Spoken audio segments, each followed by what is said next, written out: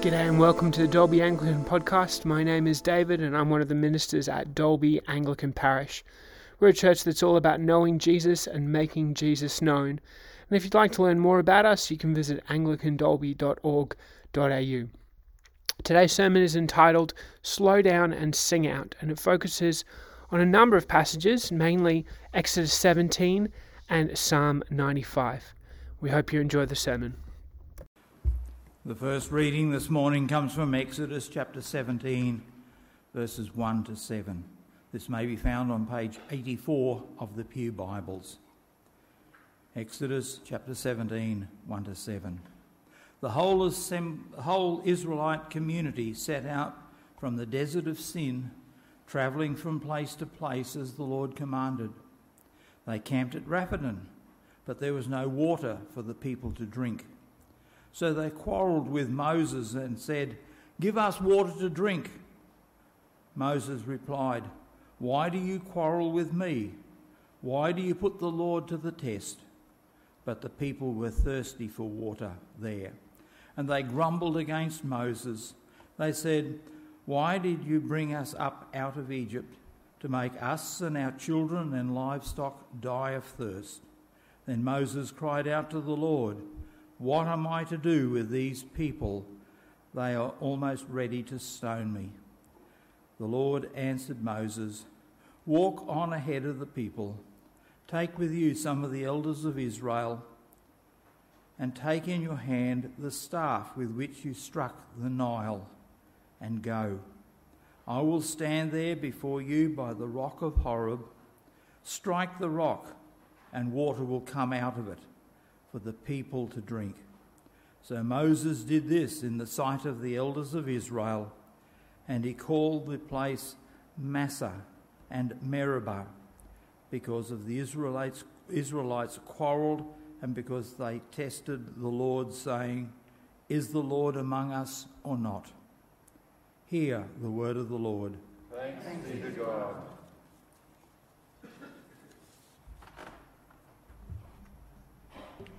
Our psalm for today is Psalm 95, and we'll say the verses alternately.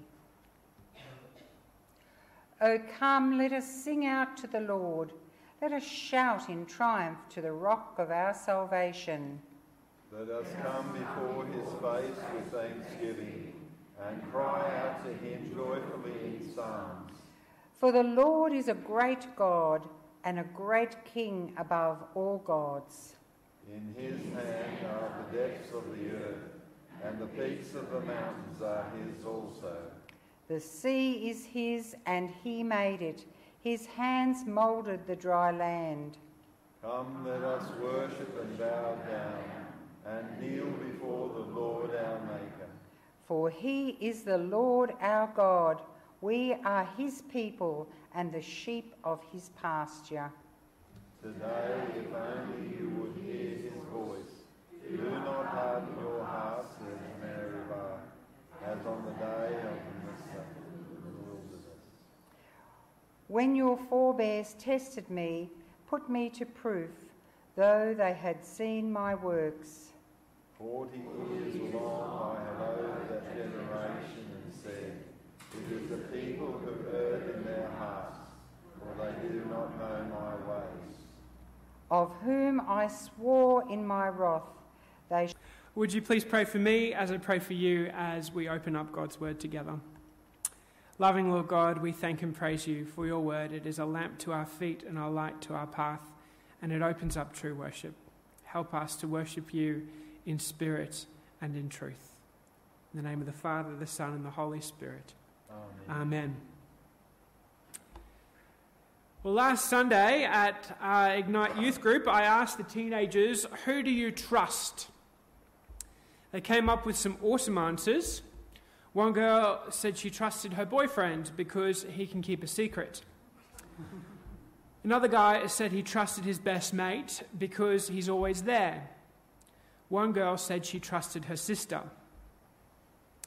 We went around singing the praises of the people we trust until at last we came to my 3-year-old son, Jude.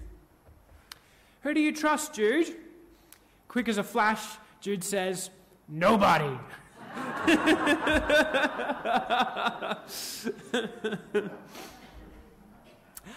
I tell you this story not to embarrass my son, but because it hits at the core of what we're talking about today. Psalm 95 reminds us to sing God's praises, but there is a surprising twist at the end. Things go from, "Come, let us sing to the Lord, let us shout aloud to the rock of our salvation," to, "I declared on oath in my anger, they shall never enter my rest." The psalm goes from happy to solemn in the space of just 10 verses and then finishes. So I want to encourage you to open up your Bibles to page 703, Pew Bibles to 703, because we're going to be focusing and concentrating on Psalm 95.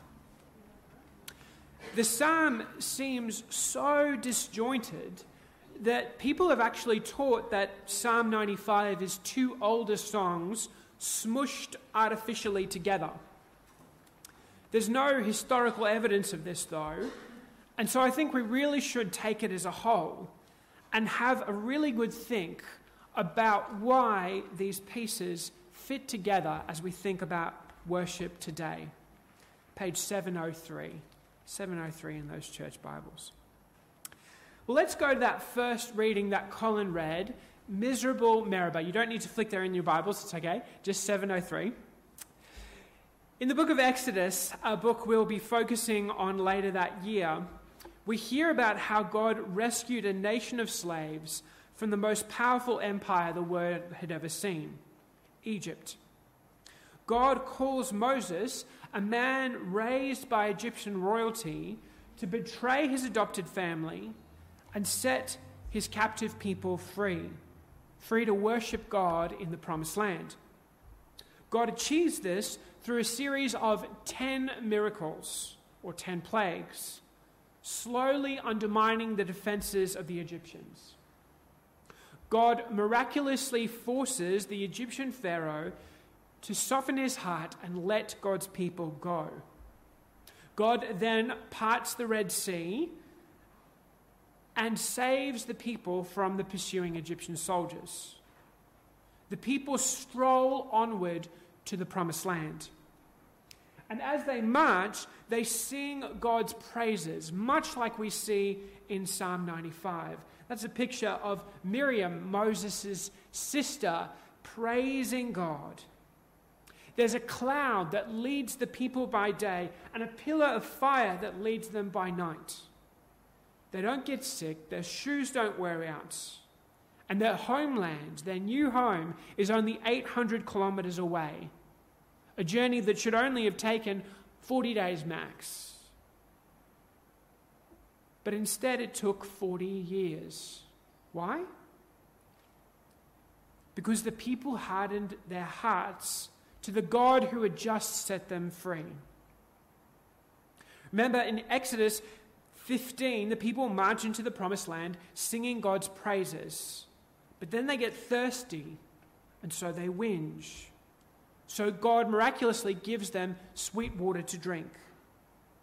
Then in Exodus 16, the people get hungry, and they whinge. So God gives them bread from heaven. Then they want meat, so God gives them quail. Finally, in Exodus 17, the people are thirsty again. Surprise, surprise. So they quarrel and they question God's ability to provide for them. Now, if you've been playing along at home, you'll realize that God has just achieved at least 14 or 15 different miracles, global miracles, in the sight of these people. He's already produced miraculous water in the wilderness. And only a few days later, the people get thirsty, and they believe that the God who couldn't liberate them from Egypt can't give them a glass of water. You'd think God would be ready to give up on these people, but instead he tells Moses to whack a rock with a stick, and out gushes fresh drinking water. But as a reminder, these springs are called Meribah, which means quarrelling, and Massah, which means testing. At Meribah and Massah, praises to God are silenced by hard hearts. This is why I think we have this jarring psalm. Miserable Meribah is a reminder of how often and how quickly our worship gets derailed by hard hearts. And this is why hard-heartedness is so toxic. It keeps us from the wonder of worship and locks us out of God's rest. More about God's rest in a moment, but first let's have a think about the wonder of worship. Worship is the right response to who God is. At the same time, it's good for us. Worship comes from the Old English word worthship. You worship the most important thing, the most worthy thing in your life. If you worship the Brisbane Broncos, and I imagine there are a couple of people jumping on that bandwagon already, you buy all their gear. You go to all their games. You live and breathe football. When they're up, you're up. And when they're down, you're down. We're all worshippers. Some people say, well, I'm not very religious. But if you look at where someone invests their time, their money, and their energy, you'll be able to figure out pretty quick what they worship. God made us for worship. And ultimately, only God is truly worthy of our worship. Worship, though, isn't just singing at church. It's a whole life commitment that involves your emotions, your mind, and your actions. And we see this in Psalm 95. Look with me at verse 2. It says, "Let us come before him with thanksgiving and extol him with music and song." Sometimes as Anglicans, we treat people who wear their faith on their sleeve with suspicion. People who sing too loud in church, who raise their hands in worship, who get a little bit too excited are seen as overbearing or maybe embarrassing. This stoicism, however, is part of a bygone era. An era when showing emotion was seen as weak. It's a cultural thing. It's not a Christian thing. Psalm 95 doesn't feel this way about worship. God's given us his all, so why shouldn't we give our all back to him? This doesn't mean that we have to act a certain way, but it does call us to open our hearts to God. This matters because when we close our hearts to God, our worship becomes bland. Our day-to-day lives become tired. Reading the Bible becomes a chore, prayer becomes an inconvenience, and service of others becomes an obligation. If you've never opened your heart to God, Psalm 95 gives you permission to do that today. Another thing it gives us permission to do is open our minds to God. Verses 4 and 5 remind us why God is worthy of our worship with our minds. Look at verse 4. "In his hand are the depths of the earth, and the mountain peaks belong to him. The sea is his, for he made it, and his hands formed the dry land." All creation was made by God and belongs to God. When Psalm 95 was written, there were gods all over the place. Gods of the trees, gods of the mountains, gods of the valleys, whatever.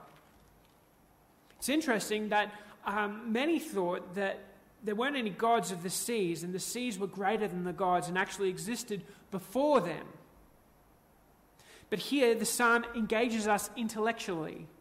The statement is, earth, mountains, seas, dry land, all creation is made by God, for God. So why worship creation when you can connect with the Creator? Here we're reminded not to check our brains at the door when it comes to worship. We can peer into art, history, science, any field of discovery, and God will still be there. We often separate feeling and thinking as if people can't do both at the same time. God says, you can. And when we worship the God who gave us emotions and brains to use at the same time, all of a sudden our heads and our hearts align and we discover the true peace found in God. The third aspect of worship that Psalm 95 encourages us to engage is our actions.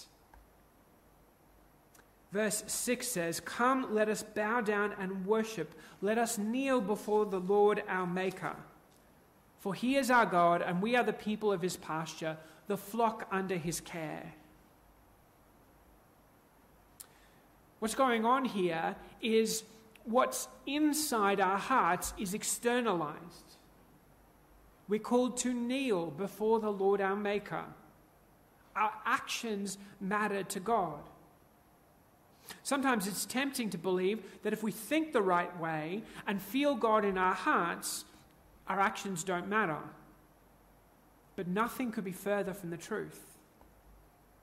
Jesus loathed those who separated their doctrine from their doings. He called people who do that whitewashed tombs, good looking on the outside, but dead inside. We worship God through our actions. It's good to bow, to kneel, to dance in church. Not to impress people around us or to make a scene, but to bring our whole self in alignment with God. It's also good to kneel and pray at home, to put on worship music and dance around the house. And by extension, our work is worship too. If you work behind a computer, commit that work to God. If you serve Meals on Wheels, pray for every door you knock on. If you're cleaning the house, do it for the Lord and make it an act of worship. Eric Liddell was a Scottish runner who famously pulled out of his pet event at the 1924 Olympics because he refused to run on Sunday. He was demonized for letting Britain down, but then he went on to win the 400 meters, not his pet event, and became a national hero. If you've seen the movie Chariots of Fire, you might know the famous line which has Liddell saying, "God made me fast, and when I run, I feel his pleasure." What you might find surprising is that there's no record of Liddell ever having said that. Instead, what he repeatedly said was, "God made me for China." Liddell's story didn't end at the Olympics. Afterwards, he traveled to occupied China, where he died during World War II. He served God diligently as a missionary. Liddell worshipped God his whole life through, with his emotions, his mind, and his actions. We're not all called to be missionaries in China, but God still calls us into the wonder of worship today. And this again is why hard-heartedness is so dangerous. And it's why Psalm 95 ends with this stern warning. Today, if you hear his voice, do not harden your hearts as you did at Meribah, as you did that day at Massah in the desert, where your fathers tested me and tried me, though they had seen what I did. For 40 years I was angry with that generation. I said, they are a people whose hearts go astray.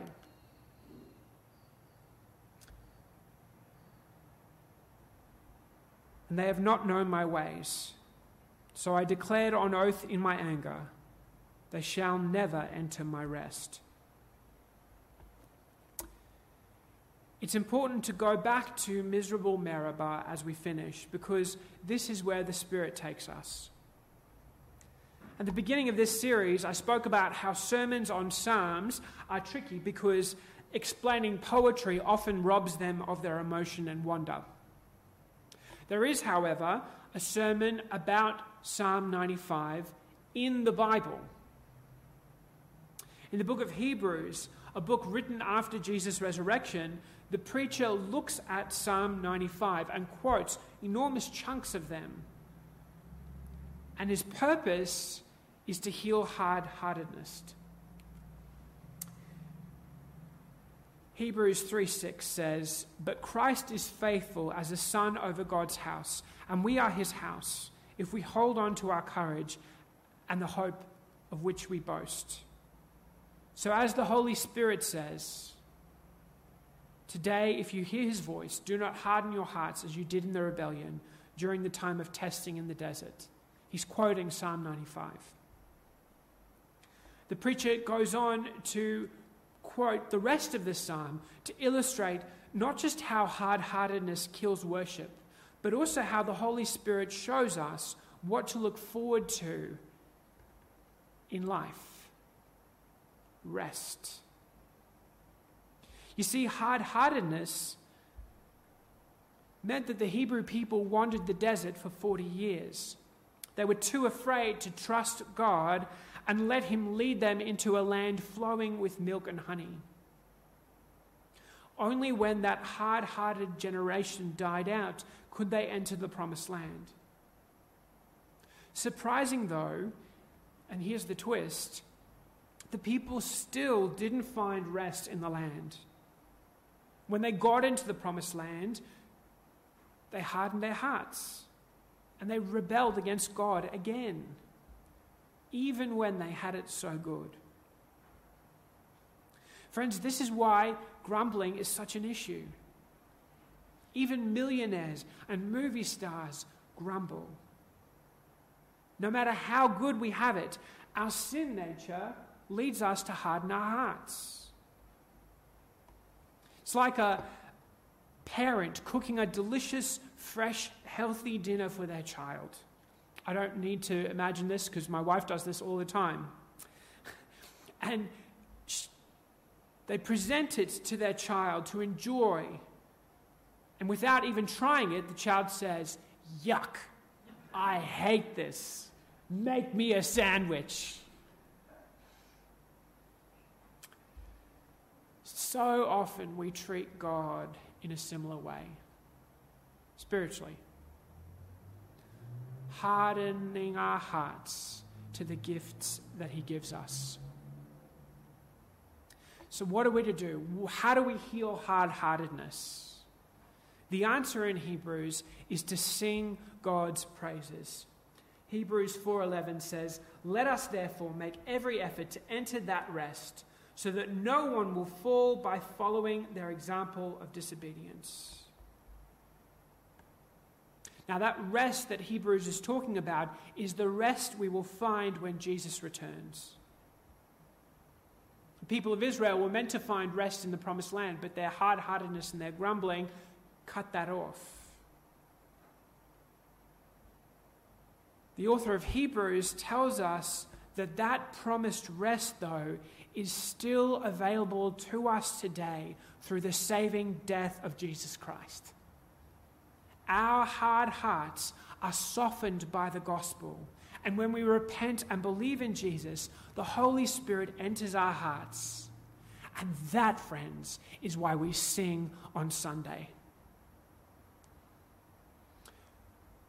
Through this Christ righteousness, we can sing God's praises with reckless abandon, knowing our future rest is secure in him. That's why Hebrews 4:16 says, "Let us then approach the throne of grace with confidence, so that we may receive mercy and find grace to help us in our time of need." Every Sunday morning when you come to church, you are approaching the throne room of grace. And that worship service, Sunday isn't the last day of the week, it's the first day of the week. It's meant to kickstart your week so that you can go out singing God's praises and worship God with your whole self 7 days a week. One day, Christ is coming again to set all wrongs right and to gather all who follow him into his rest. One day, hard hearts won't get in the way of our praise. Instead, we'll see Jesus face to face and we will sing God's praises into eternity. So friends, slow down and sing out. Sing God's praises loud and proud in church, but then go out and sing the Lord's song wherever you go this week. Boldly approach God's throne room of grace in your heart and live life as a song of praise to him. In the name of the Father, the Son, and the Holy Spirit. Amen.